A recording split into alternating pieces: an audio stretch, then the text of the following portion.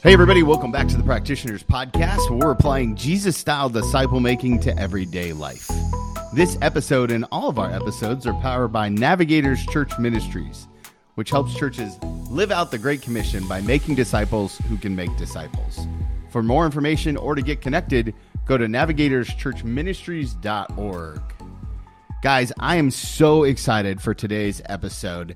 This is one of my favorite illustrations. Now, I will give you the warning right now that we're going to try to do a visual illustration over audio. So the best thing you can do right now is look into the show notes and pull up the illustration. It's going to be a huge help when we get into the nuts and bolts. Today's episode is perfect for anyone who wants to understand how Jesus invested his time, his focus, and his energy. Yeah, that's absolutely right, Tony. As you guys know, this episode and our whole podcast, right? We are focused on Jesus-style disciple making, and that's what this illustration is all about. It looks at what did Jesus do? How did he spend his time? Where did he focus himself? How did he spend his energy? And what did that look like in terms of making disciples, interacting with people? And so, just like Tony, this is one of my favorite illustrations to talk about, especially because of how deeply it relates to what it looks like to make disciples the way that Jesus made disciples. If you've been around this podcast for any length of time, one of the things that you've heard us said before is that we oftentimes look at the words of Jesus without looking at the actions of Jesus. And what is so beautiful about this illustration is that it's really more focused on the actions of Jesus than the words of Jesus. Although, trust me, we aren't ignoring Jesus's words. So don't send any angry emails. But this really takes a look at the actions of Jesus. And what's funny, ironic, I'm not sure if funny is the right word, but one of the things that occurred to me as I was looking at this illustration is that, and this is going to sound weird, but I'm just not sure that most churches that I visit today, most churches that I work with, most churches that I've been a part of in North America, I'm not sure that most churches would hire Jesus to be their pastor. Now, before you let any more of those audible gasps out, let me explain. If we look at how Jesus allocated his time, his public ministry time, and that's really what we're going to dive into today, I'm just not sure that most churches would be okay with Jesus spending 80+% of his time with such a small group of people. But it does really cause me to wonder, are we misinterpreting the idea of how pastors and church leaders should be spending their time when it comes to disciple making and overall ministry of the church? Yeah, that's such a good point. And so, Tony, what I want us to do is, hopefully they've got it pulled up. Hopefully they're looking at it. But for those who aren't, let's just build it for them, right? So if you can begin by describing the first part of the illustration, and then we can move through it kind of piece by piece for people. Yeah, the very first part of the illustration, we would call the bold triangle, right? And that's no technical name. We just call it that because it's got a bold line around it. So if you were to imagine a bold triangle, we're going to chop it up into 4 different parts, right? And the 4 different parts build on each other from the greatest space to the very top of the pyramid or the top of the triangle. So if we were going to start from the bottom, we're going to look at the types of people that Jesus interacted with in Scripture. So these are the types of people that Jesus interacted with Scripture. And if we look at the largest group, we would call that group the crowds. So that group is at the bottom of the triangle. Right on top of that would be the 72. And then on top of that would be the 12. And then on top of that would be the 3. And of course, we have Scripture to back all this up. So again, think about this. If we're talking about the types of people that Jesus interacted with, then we're looking at the crowds, and we're going to go Matthew 9:35-38 for that example. Then we're talking about the 72. We're going to look at Luke 10 for that. We're going to look at the 12, Mark 3:14-15. And then we're going to look at the 3, like Jesus' his people, his squad, Mark 9:2. And that represents the bold triangle. So the bold triangle are the crowds of people that we know, based off of Scripture, that Jesus interacted with.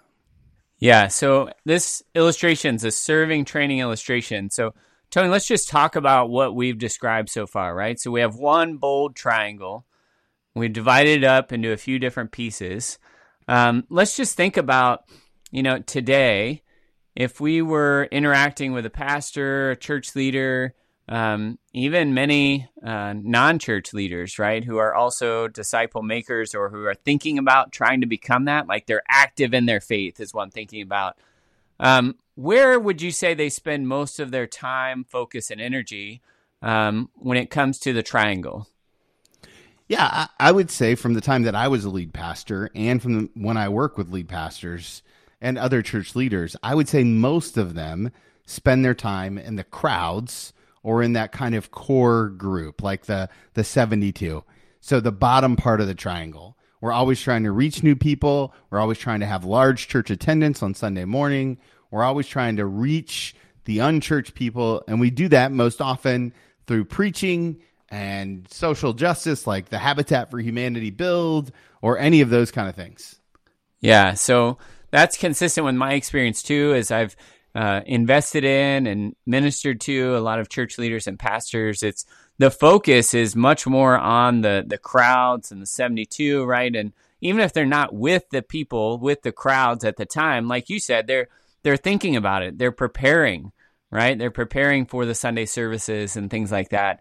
And, certainly Jesus ministered to those people too, right? You just named those verses of, ways in which or times in which Jesus was actively pursuing and ministering to not just the 3 and the 12, but also the 72 and the crowds and, presumably people's in between, right? And so, but when we think about what is the difference here between serving someone and training someone, and that is what this illustration is going to try and draw out for us. But another thing that illustration is going to draw out for us is what is the difference between what we might expect or what we might think about Jesus having done, what we do, and what he actually did.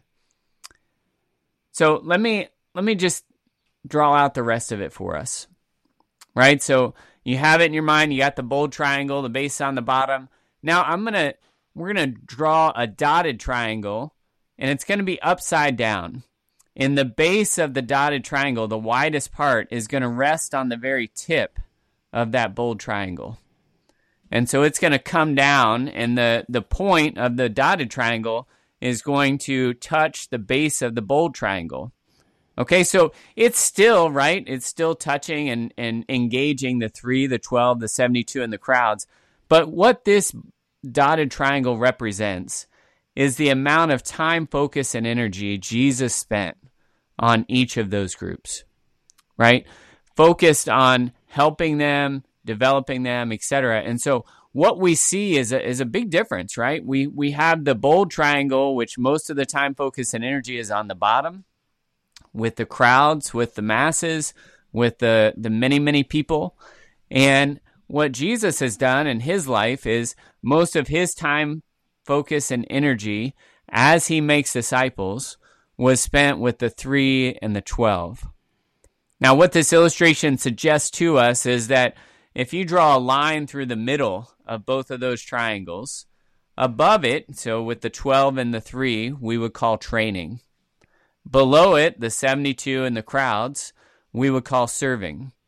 Now, both serving and training, again, are really, really important. They're part of Jesus' ministry. And so if we throw away one part of that, if we throw away the crowds and we say, oh, we're disciple makers, crowds aren't important, I don't need to spend time with them, that is inconsistent with what Jesus did as a disciple maker. So I don't think we should do that, right? We have to be walking and ministering in the ways that Jesus walked and ministered. And so another thing that this illustration shows us is that the highest influence that we have with people comes in smaller settings.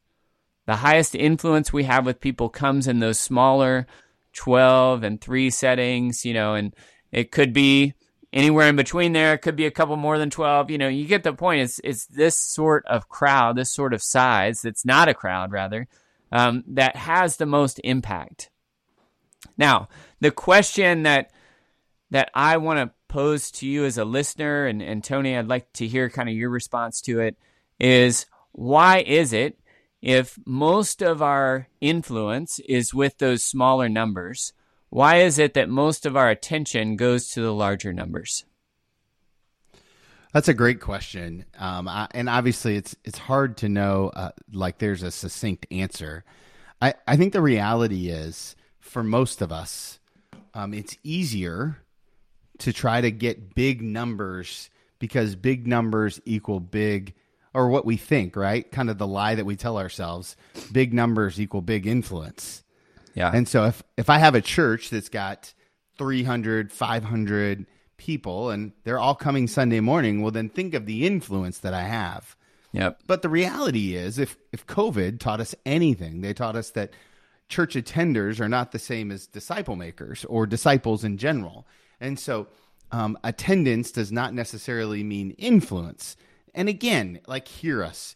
We want you to have the perfect size church for your building, right? Like, we want you to have a big church if that's what God desires for you. But here's the thing. When we spend our time chasing big numbers, we end up with little impact. When we spend our time chasing big numbers, we end up with little impact. And I think it's really easy. And I'll be honest here. It was easy for me, right? It's easy for me to sometimes get caught up in the thought that I need to have big numbers in order to justify the activities that I was doing.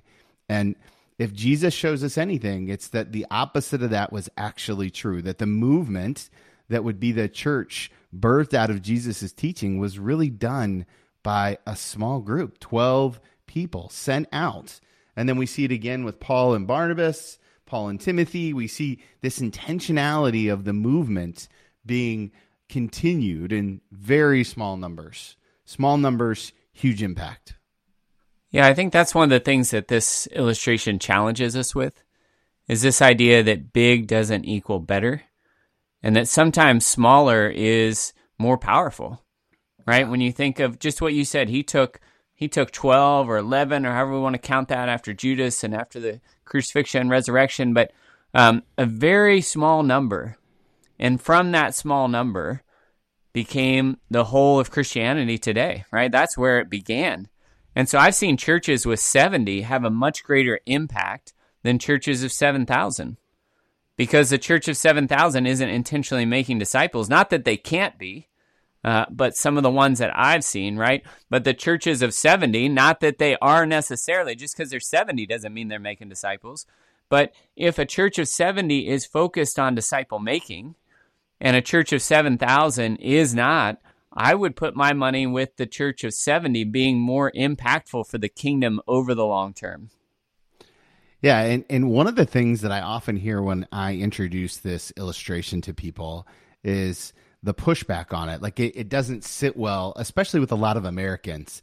And the reason that it doesn't sit well is because this clearly indicates, if we just go off of what the scripture says, Jesus had favorites. You know, in his time on earth, when it came to his time, he had favorites. Now, I'm not talking about Jesus's ability to love everyone.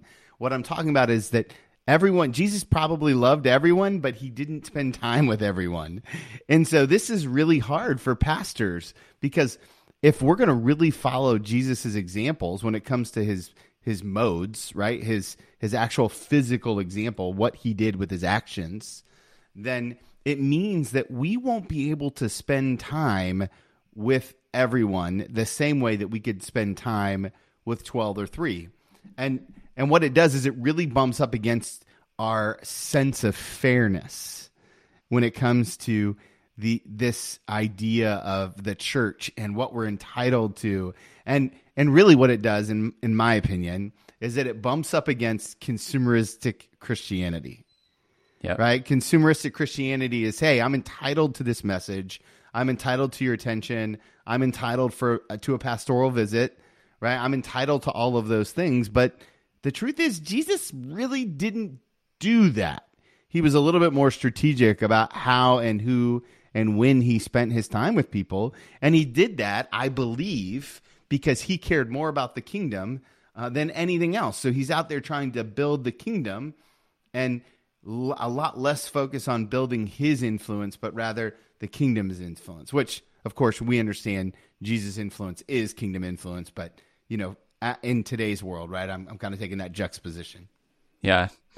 Yeah, so if we continue with this illustration, at the bottom of the bold triangle, there's some phrases. And I want to unpack those, and we'll unpack the ones at the top too. But some of those at the bottom says there's the most interest.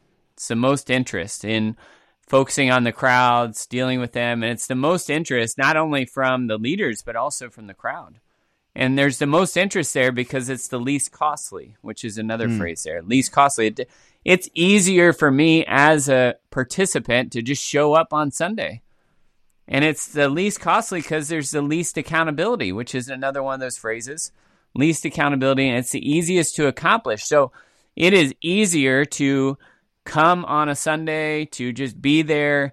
It's easier for the leader to put something on and really not know if there's transformation occurring.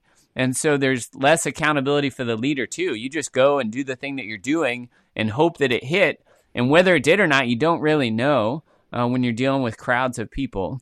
And so I think a lot of leaders and people in the crowds, receivers, right, of that leadership, of those who are trying to minister to them, prefer the bigger because it feels like something's happening, whether or not it is or not. Right. And so I think that's a big part of it too, in addition to the consumerism, which kind of helps feed all that as well. And if you didn't listen to our mini-series on consumerism last season, I encourage you to go back and check that out because there's a lot there as far as how our culture that we live in impacts us, not only as individuals, but also as disciple makers. But if you think that the top there of the illustration, it's kind of the opposite, right? Why is there so little interest in disciple making, personal disciple making, whether it's one-on-one, one-on-two, one-on-three? Well, there's the most accountability in that. You can't hide in that meeting, right? If they're asking questions about your life or how much you are engaging God through the word or through prayer, like there's accountability there. It costs you. It costs you something. And as a leader, it costs too, because it's not just pushing content out in front of somebody and hoping it hits them. It's engaging them with who they are and with the reality of Christ. And so serving training, there's a higher cost to training than there is to serve. Now, again, I'll say it again. I feel like we said a lot this episode already, but both are biblical. Both are Jesus-style disciple making. If we remove one, the serving or the training from our ministry, we're no longer doing what Jesus did. Yeah, one of the things that you and I have talked about recently outside of the podcast is that there's a tendency to want to generate ministry versus making generational disciples, right? Generational ministry versus generating ministry. And I think when we look at this serving training illustration, when we get to training, remember, right, we're making disciples who can make disciples. So what ends up happening is we then take it generationally versus just generating. Now, there are seasons where you need to generate ministry, and it happens, and it's good, and, it's important. But there's also seasons where it's time to think about generational ministry, and that changes families. And so both are important, but remember, like, if we look at just how Jesus used his time, I think that there's an important lesson to be taken here. Yep, absolutely. So with that, let's kind of move to our takeaway. And we didn't even say it yet. We've kind of been hinting around it. Jesus spent most of his time, focus, and energy training. But often his training was in the context of serving. So if you look at some of those verses on the illustration, you'll see that Jesus is, communicating with the crowds, but the disciples are right there. And after he communicates to them, he takes the disciples, or they'll be asking questions and they'll be interacting over it. And so even his serving ministry was often training ministry. And so he used the serving in the context of training. And so, again, our takeaway, Jesus spent most of his time, focus, and energy training, but he often did it in the context of serving. And our action step, take a look at how you use your time, focus, and energy. Does the way that you use your time look like the way that Jesus uses his time? Friends, it's such a joy to spend this time with you. We are so thankful for the opportunity to talk to you about serving and training. We hope that it's super beneficial. Again, make sure you check out the show notes. And hey, could you do us a favor? Would you leave a rating or review on iTunes? It really goes a long way to help people discover the podcast. We're always thankful when people do that. Thank you guys so much for the opportunity to connect, and we look forward to connecting again real soon.